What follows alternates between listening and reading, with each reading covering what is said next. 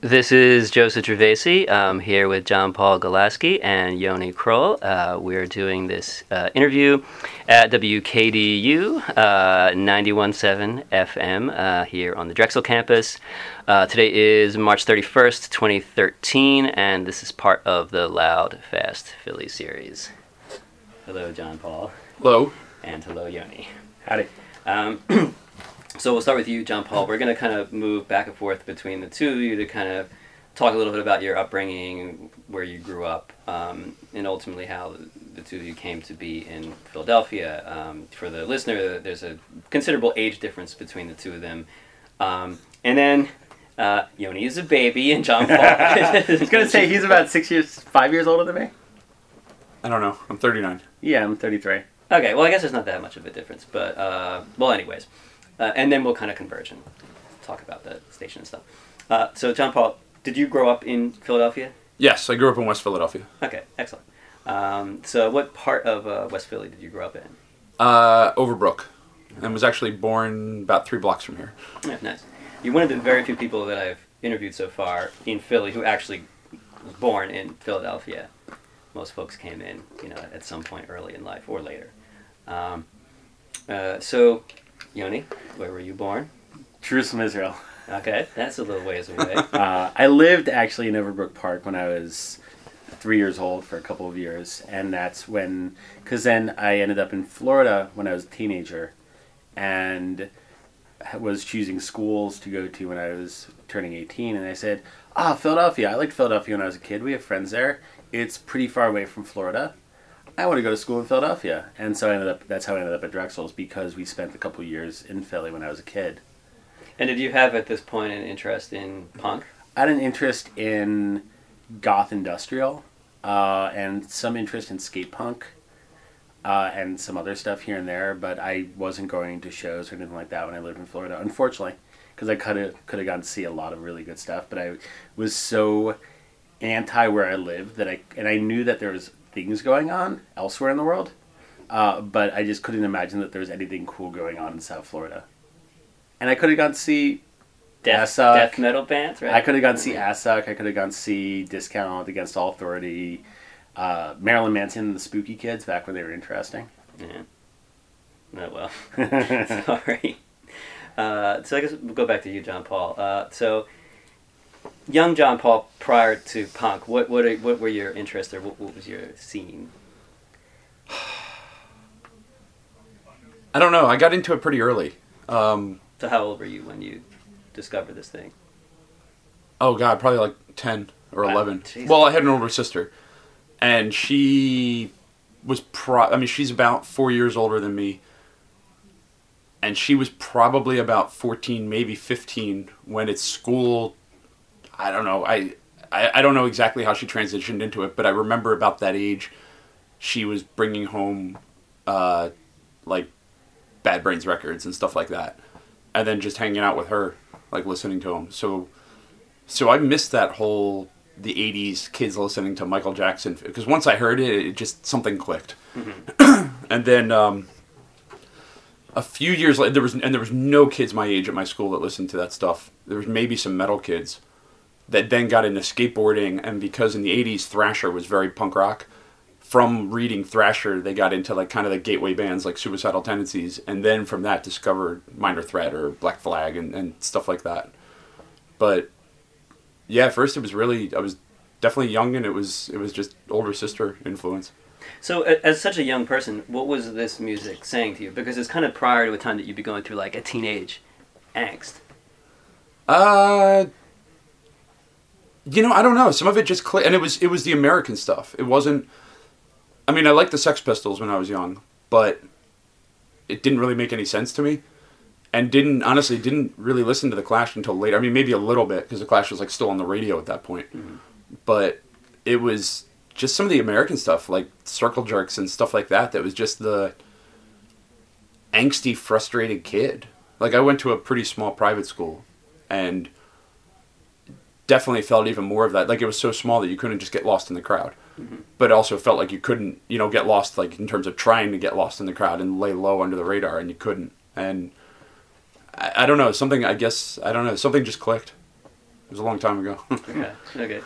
So we'll go back to you, Yoni. So you came into Philadelphia, and at some point, then you discover or plug into this scene. I mean, how does this? Within the first week of being in Philly, because I listened to back when MTV had videos, I would stay up late and watch 120 Minutes. I'd watch Headbangers Ball because I listened to a lot of metal when I was a preteen, and within a week of being in Philly, I went to my first show, which was Helmet and the Melvins and Today Is a Day at the Troc, because I'd listened to Helmet a lot in high school. And I said, oh, this band is playing. I should really go see them play.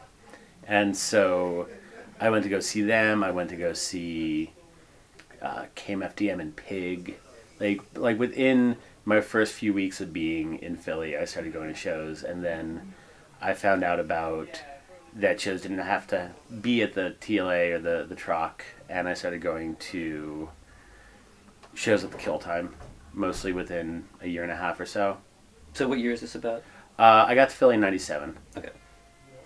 And so my first basement show was at the Catbox. And where was that? That was at it was West Philly, so Buckingham Ave. And they still have shows in Buckingham Ave, which is really great. It's sort of an island in the middle of things. Right. And that first show was Eulogy and Miles of Destruction and Captain Crash. And I remember I went with my ex-girlfriend. She was not my ex-girlfriend at the time, unfortunately. And she hated Captain Crash and made us go home. She said, I don't know what this is, but it's terrible, and I can't be here any longer. This is the grounds for breaking up. So that was my first basement show, whatever that was, like probably in '98 or so.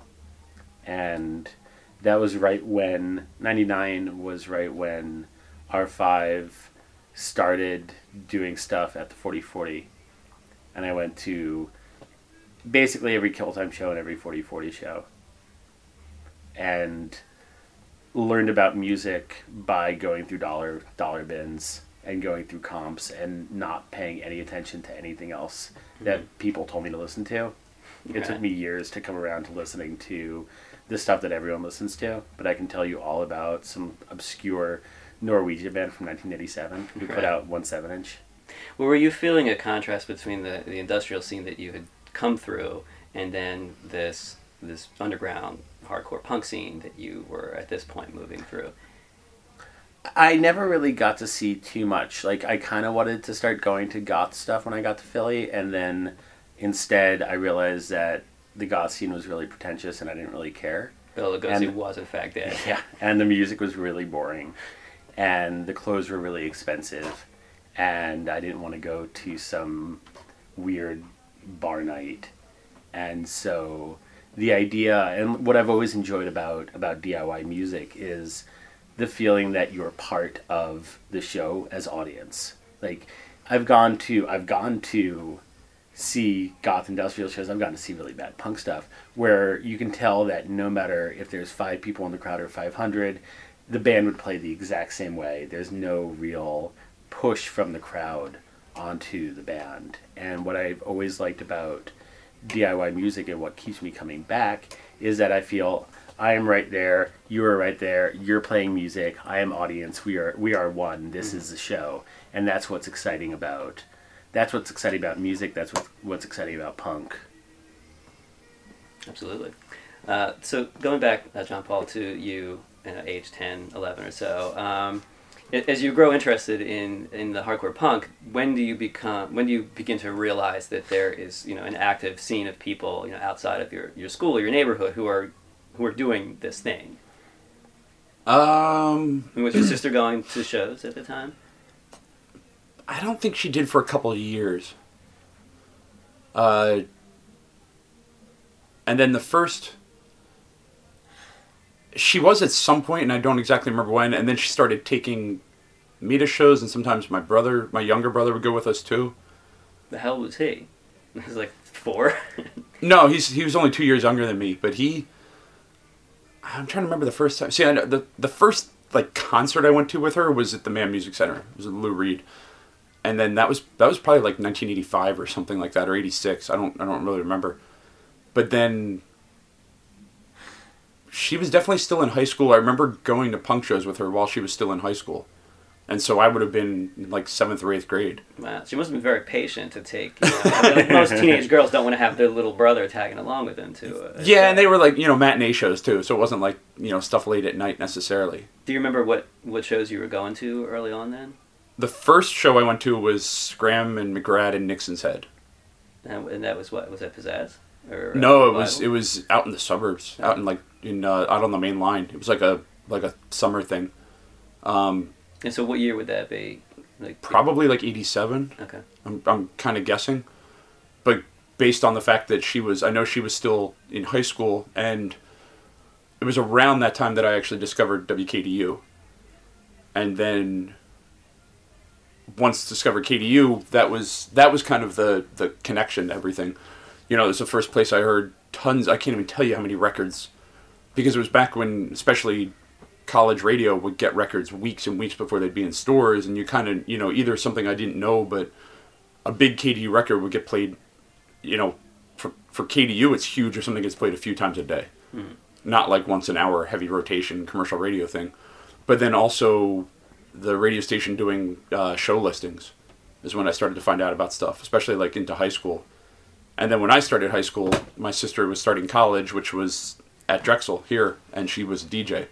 So it was also that kind of extra connection to the station. She bringing you into the station? Yeah, and back then, KDU was not on Monday through Friday, 2 in the afternoon until 10 at night. So we had about 40 hours a week less of programming than we do now. And as a freshman, you had to fight and do grunt work for at least a term or two to then get a 2 a.m. slot. And I remember once she got hers, at times if it was lined up with like a vacation or something like that, I'd come down here. And a couple times when I was like a freshman in high school, and that was the greatest thing in the world. To all of a sudden be let loose with the best record collection in the Yeah. the region. So did you know then, like entering into high school, like I got to go to Drexel because otherwise I'm not going to be a DJ at this place? I mean, it kind of like our dad actually went to Drexel for engineering and always thought really highly of it, and I wanted to be a mechanical engineer back then, and I wanted to stay in Philadelphia, so it was even if KDU was out of the equation, it just made sense. It was like, arguably first or second best mechanical engineering school in the country is 30 blocks from my house, and it has the best radio station in the United States. So it was just like, it was perfect. So yeah, it just worked out. And there's also a point then that you become involved in shows, like sort of actively involved in the scene. When does that kind of begin in earnest?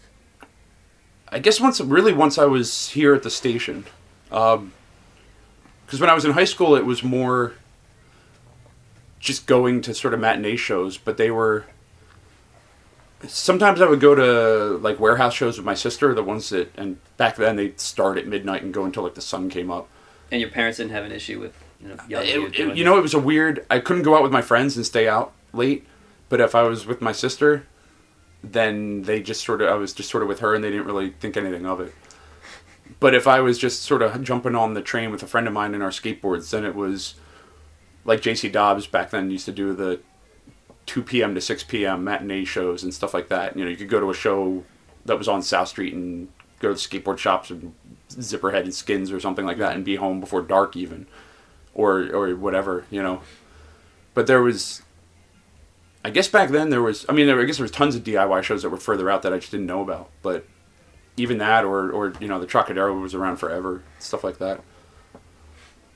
So go back to you, Yoni. So when do you come into here, the station? To It took me a while, actually. I had a couple of years at Drexel, and then I kind of dropped back in, and got involved with the newspaper.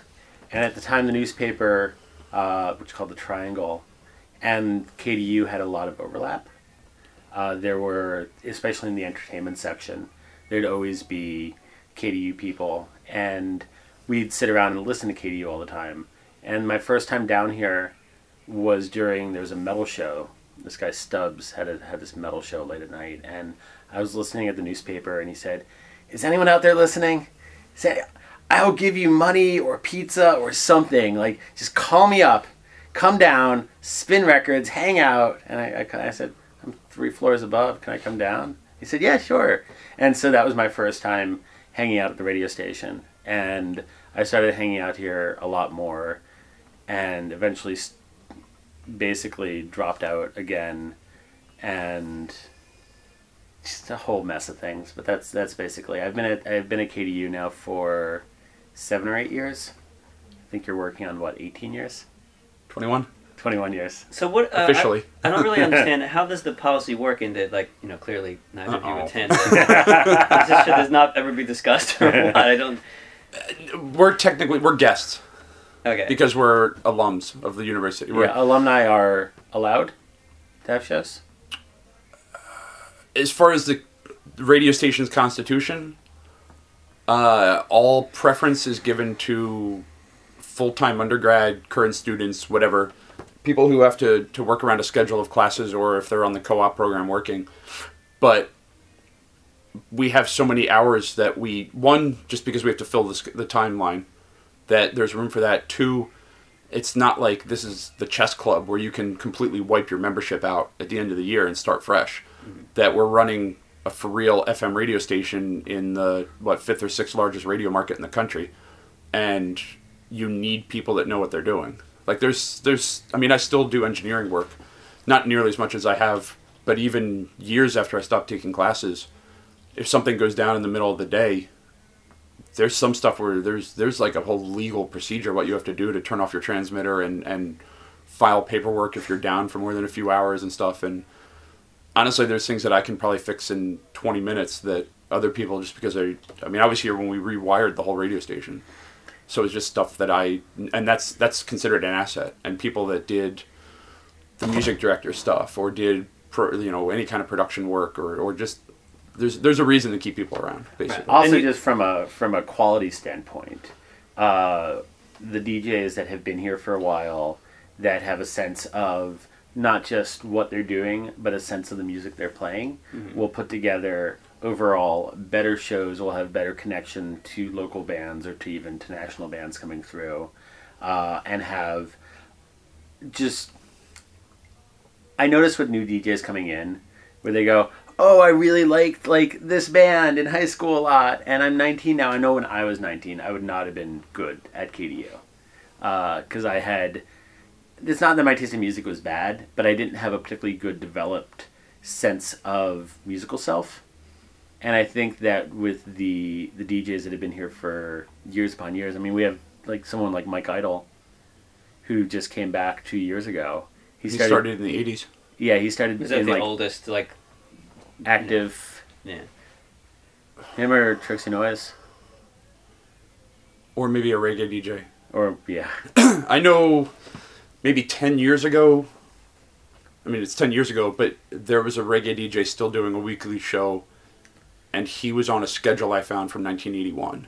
Wow. And he had disappeared at some point. He did, I think he was kind of on a GI Bill. He was here as a student, disappeared, went in the military, came back to Philadelphia. Killed Osama bin Laden, came back. Came back and then spun reggae records and talked about it. I don't know. Yeah. But there are definitely a couple people that have been here for a long time. Yeah, I think Mike Idle started in 85 or something like that. Maybe a little later, but he was... I know he was here when my sister started in 88. So, in the... mid-late 80s. And he did disappear for a good while, but he was still here when I started. And I met him first in high school.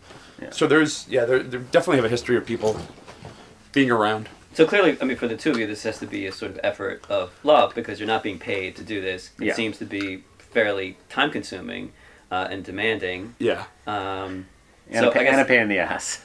And I'm sure that as well. So I guess, if both of you could explain in turn, what is it that you get out of doing this, year after year, where it is so time consuming and it's the best place in the world?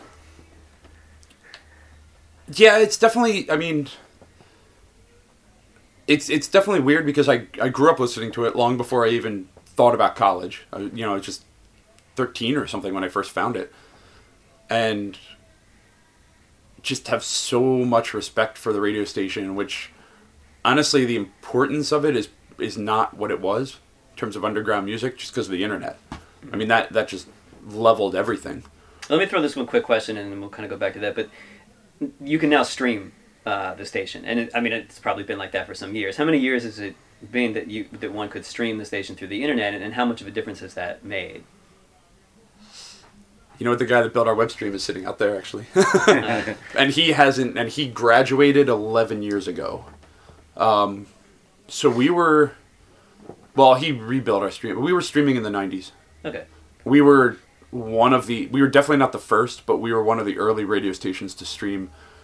And we were really sort of making it up as we went along. Like, we were streaming for a couple of years before there was any kind of legal whole music licensing thing that even got into considering streaming, because commercial stations weren't doing it yet. It was under the radar. Mm-hmm. And it was almost like this weird novelty. But I know it's definitely changed. I don't know. I mean, I don't know who looks at our logs now, but I know we have listeners all over the country and all over the world. I don't think a ton. I mean, it's a relatively small presence in terms of it, but we also don't promote ourselves. Like our web stuff. It's more like people that know. There's people that seem to naturally find it, like organically, and then it's people that move. Like the one guy here lives in New York, and he still listens all the time.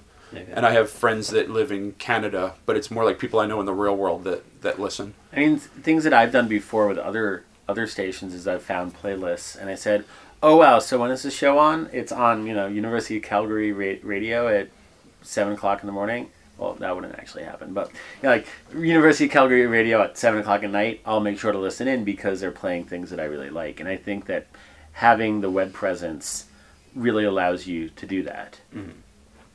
Yeah, I remember, and I guess I'll go over this in the interview that we'll do later, but as a kid, tuning into KDU in New Jersey, where I could very barely get this signal, and then I'm praying that the guy, after playing all these songs, is going to read off this list of stuff.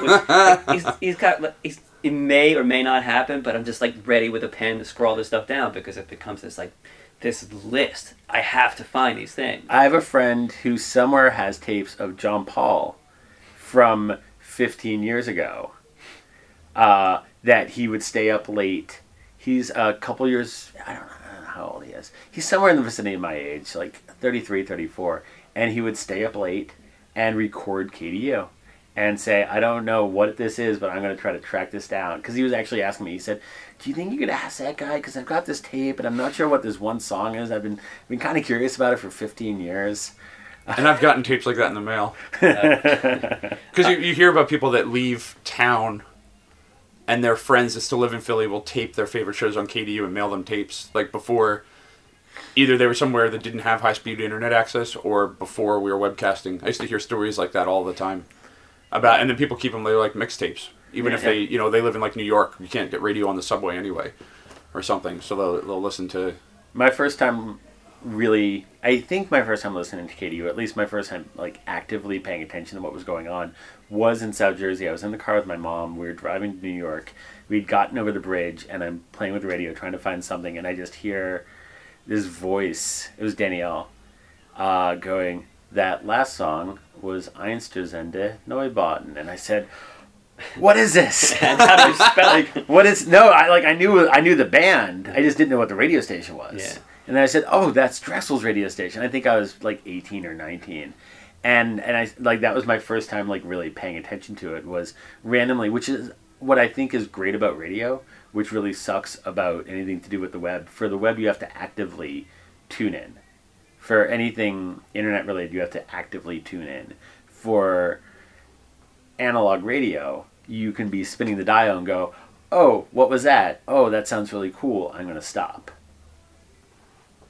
It must be great for both of you to not so much act as tastemakers, but to kind of plant lovely little seeds inside people's heads, with these tapes that these people have saved, and all of this is, you're putting these things out into the world. You have no idea how many people are listening and by what means, but you're probably putting a lot of little seeds Oh, of absolutely. inspiration in people's heads. And it's music they just don't hear anywhere else. I think that's the most important thing, especially when it comes to local music, is that there's no other place to hear so much of what we've played over the last 30 plus years.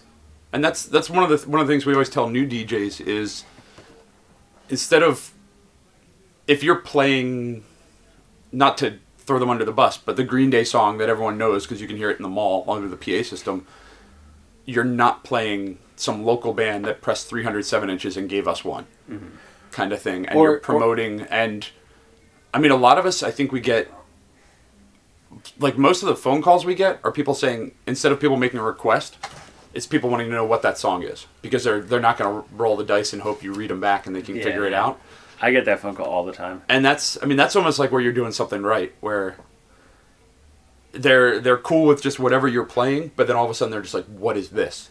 Yeah. And that's I think that's one thing that makes a station like this relevant in the internet era is, like Yoni said, if someone wants to listen to Bad Religion, they can find it. Or any band, you can go find it somewhere on the Type internet. into iTunes or Amazon Or whatever. yeah, but if you're just looking to listen to something new, like, people will tune to us because they'll hear songs they know, obviously, but then they'll hear a lot of stuff they don't know, and whether it's an old local band from 15 years ago or something new that's just really small. Yeah. I think just sort of that's what what I a mean. good station does. It's not even just the local band that made 300 copies of their 7-inch and sent us one. We have things in our record library. We have records that bands from across the country made 500 copies of and sent us one. And my way of finding music back there, and I tell this to actually any of the new DJs that I talk to, is look for the stuff that's beat up. Mm-hmm. Look for things that look like crap, because you know that they've been played over and over and over again. And for example, like, that's how I got into 9353, who are an old KDU band 20 years ago. Or this band, Folks on Fire, because I was grabbing FOD, and right next to FOD was the Folk Devils, who I just started listening to on a whim, who were great, like weird, like post-punk British stuff. And right next to that, like a couple years later, I said, oh, what's this Folks on Fire thing? And Folks on Fire is this Louisville band that made one record in 1985. They sound like something like a David Byrne wet dream.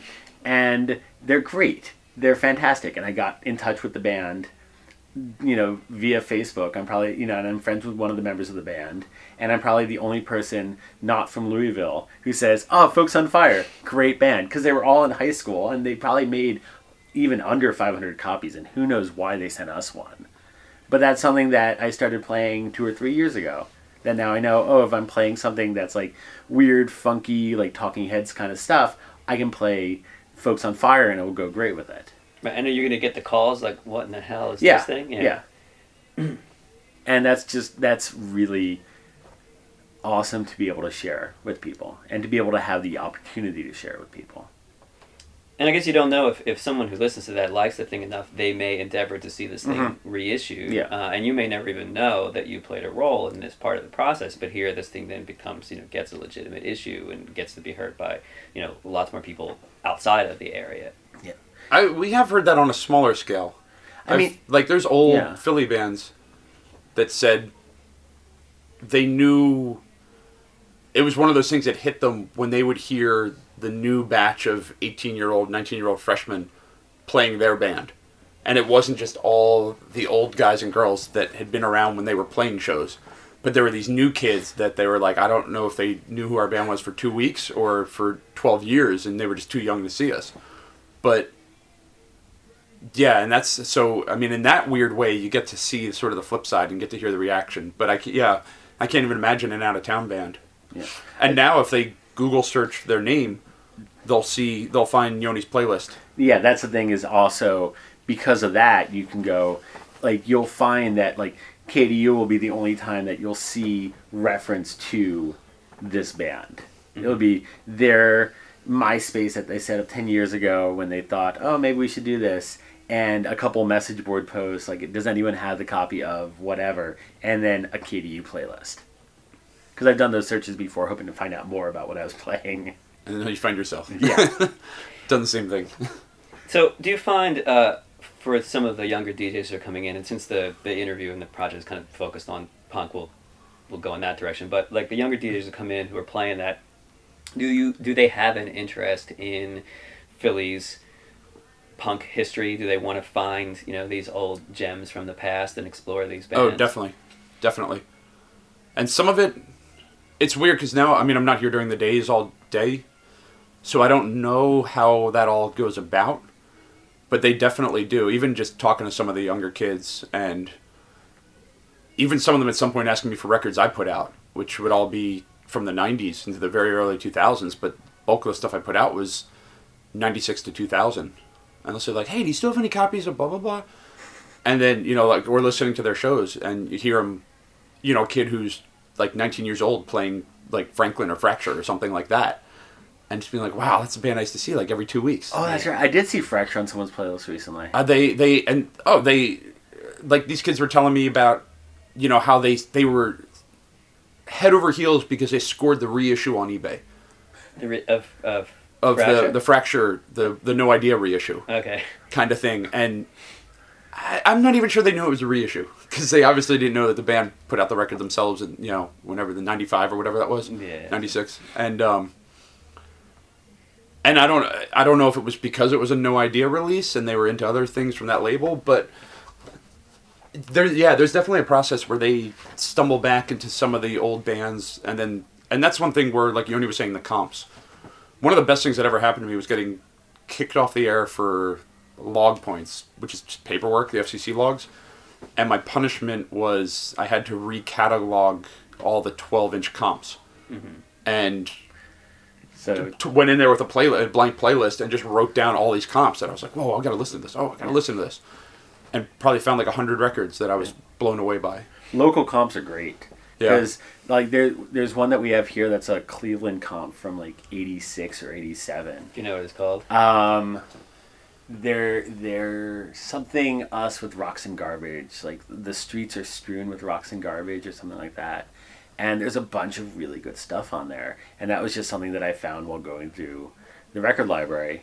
And yeah, I've played stuff off of that a number of times. And actually, the same thing, like I found one of the bands and I said, you guys are great. You guys sound like Crass, but from Cleveland in 1986. How did that happen? And, you struck up a conversation.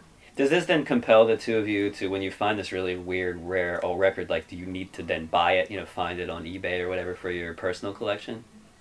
Not usually. I've done that a lot over the years. Maybe not as much as I used to, but Yeah. they're especially. I mean, I was really into buying records years ago, and anytime I'd go to a new city, first thing I'd do is look up. I'd have my Book Your Own Fucking Life or something like that to be able to figure out where all the record stores were. And my younger brother went to school in Cambridge, Massachusetts, and it would go and hit every time I would go up there. I would hit like half a dozen record stores. And Last time I did that in Boston, I found a Vile Horrendous 7-inch.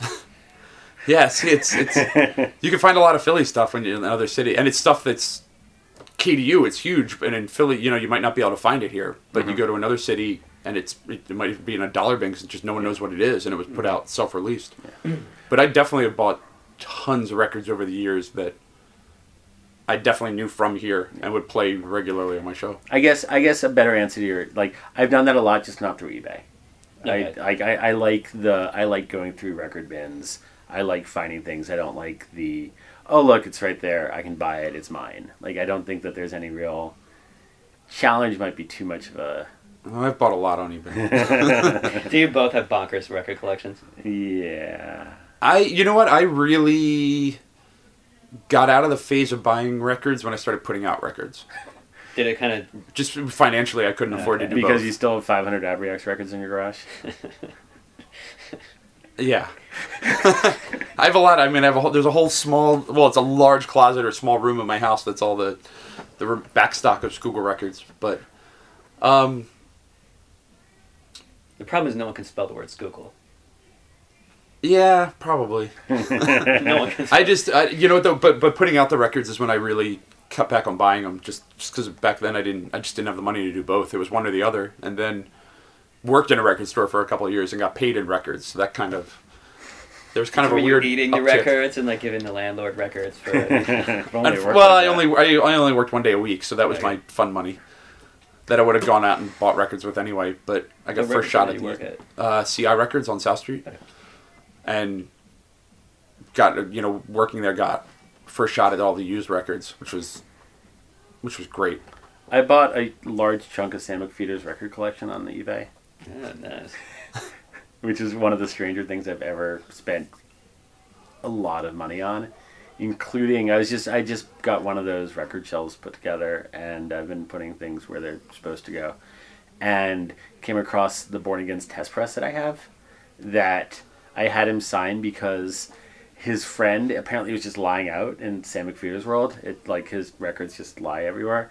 And his buddy said, "Oh, it's one of your old records. I'm going to draw a giant swastika on it." And it was a Born Against the Rebel Sounds test press. And so I have a Rebel Sounds test press with a giant swastika on it and a Sam McPheeter signature. Oh, this is so good. And you can't sell it on eBay because it's got a swastika on it. Yeah. Too bad.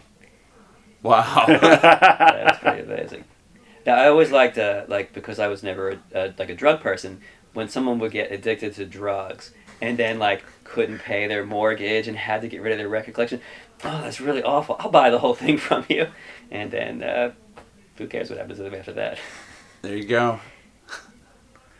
Yeah, let's not end on that note. Okay, so in conclusion, then, the station seems to be thriving. We can hear a little reggae coming through the walls. Is the future, pretty assured for the station? There's always that fear that really it would just take the right administrative person to throw the switch. I mean, that's what happened in XPN. That's what happened to almost every college station in the country. But hopefully they acknowledge that being letting the kids run wild have made this an award-winning station for a long time, but a real cutting-edge station for the last 30 plus years, and hopefully they see the value in that. And in terms of the current membership, there's a lot of full-time students, not even alums, that are in bands that tour the country and put out records and have bands play in their living rooms and kitchens and basements. So, I mean, I think the station's as tied into the DIY scene in Philly as it ever was. Mm-hmm. And if anything, it's maybe even more. But at least as much as it's been in the last 25 years that I've been right up in the middle of it. Yeah, I mean, sure that there's nothing else like this.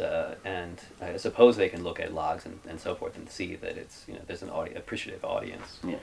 Yeah, it's one of those... College radio stations are scary because... I think the internet is almost devalued them, but at some point, a lot of universities, someone saw a dollar sign on the radio station and thought to take it over, and they could somehow make it profitable, or a 24-hour PR tool. I mean, that just happened at University of San Francisco. Yeah, there's always that was always the thing in the back of our head. It wasn't even someone screws up, but obviously there's a benefit to staying under the radar. Mm-hmm. I mean, there's definitely years where the administration didn't even know we existed. And then we would win, or we would tie for Best of Philly for radio station. Not college, but Best of Philly radio station. Mm. And then someone they're like, "Hey, there's some weirdos in the basement doing what?" Yeah, and they're like, "Wait, is that the shortwave guys that sit up in the attic?" I mean, there was recently that giant billboard. Because KDU the school did run some full-size billboards around the city. Yeah, for KDU, which was really weird. Did it have pictures of your faces on there or anything like that? Or no, that would not have worked out. Someone outside the station actually designed them. So it was, I guess, not what we would, in terms of information-wise, but it had the logo that we've been using on the stickers and T-shirts and stuff. Because we won College of the Year, according to CMJ, I think. Last year and the year before that. I don't know. Yeah, I don't follow it. So I mean, the station's still winning awards. It's still, like I said, it's still very active in the scene. There's a couple of DJs that do record labels as well and stuff like that. So I'd say, barring some sort of asteroid extinction dinosaur thing, I'd say the future is strong for KDU. Radio is great. I mean, there's always this fear that people have that terrestrial radio is going to die out. And it's just going to be replaced by everyone's going to have MP3 players and internet radio stations that just play what you want them to play. And that's kind of scary. I don't really know if that's the future or not. I can argue, I can make both arguments. But I think what's great about terrestrial radio and what's great really about college radio and something like KDU is that KDU does not play what you want to hear, always. KDU plays what the DJ wants to hear. And if you're listening, you're going to hear some things that you know, hopefully a lot that you don't know, and some things that are really compelling and interesting and that you'll grow to know and like. And I think that's really the value of KDU. And not what the record labels want you to hear. Yeah. And it allows for the happy accident, because rather than programming, if you like this, then you will like this, it could put something else in your head that you have no idea. Maybe even initially if you like, but I mean, if you have an open mind that is looking for new material, then you get this opportunity to hear something that you would not normally hear that is maybe outside of your realm of interest. And it might be a bullet to the brain, potentially. Yeah, and that's kind of... I mean, as of a couple of years ago, there's a music industry major here, but what put this station on the map was all members that no one was going into the industry. I mean, the whole history of the station, I think there's probably 2 or 3 people that went into professional broadcasting careers. But it was a station of engineers and computer programmers and graphic designers and photographers that were all here because they loved the scene, whether it was like underground dance music or punk or reggae or whatever stuff. It was, they weren't here trying to build a resume and put something, to try to go and get it. Because when you go out and apply for like an engineering job, no one cares that you were spinning records for 4 years instead of, studying. Yeah. So it was all people that were here purely because they loved what they were doing. But the listener is going to get the feeling that... And I think that's what makes it legitimate. Yeah, because they feel that it's being programmed by love, like genuine passion for music, and not like, this is what we need to play so many times an hour. Yeah, commercial radio with a rotation saying this song, it's this one track from this band. Because I don't know if they still do it, but I know when I was here, when record labels would send out 1 or 2 track CDs, we would throw them in the trash. And then they would tell the station, tell the label, if you don't send us the whole album, don't send us anything. Like, we're college educated students here, and we can listen to a record and pick a song we like. Yeah. And if you're trying to push a song, then this isn't the right place. So I mean, I guess that's really what we've been doing since probably about 1980 or so, when the station really went off of the path of just being a low-powered radio station to being something unique. Super. Well, it's been great talking to both of you, and thanks a lot for participating. Yeah, thank you.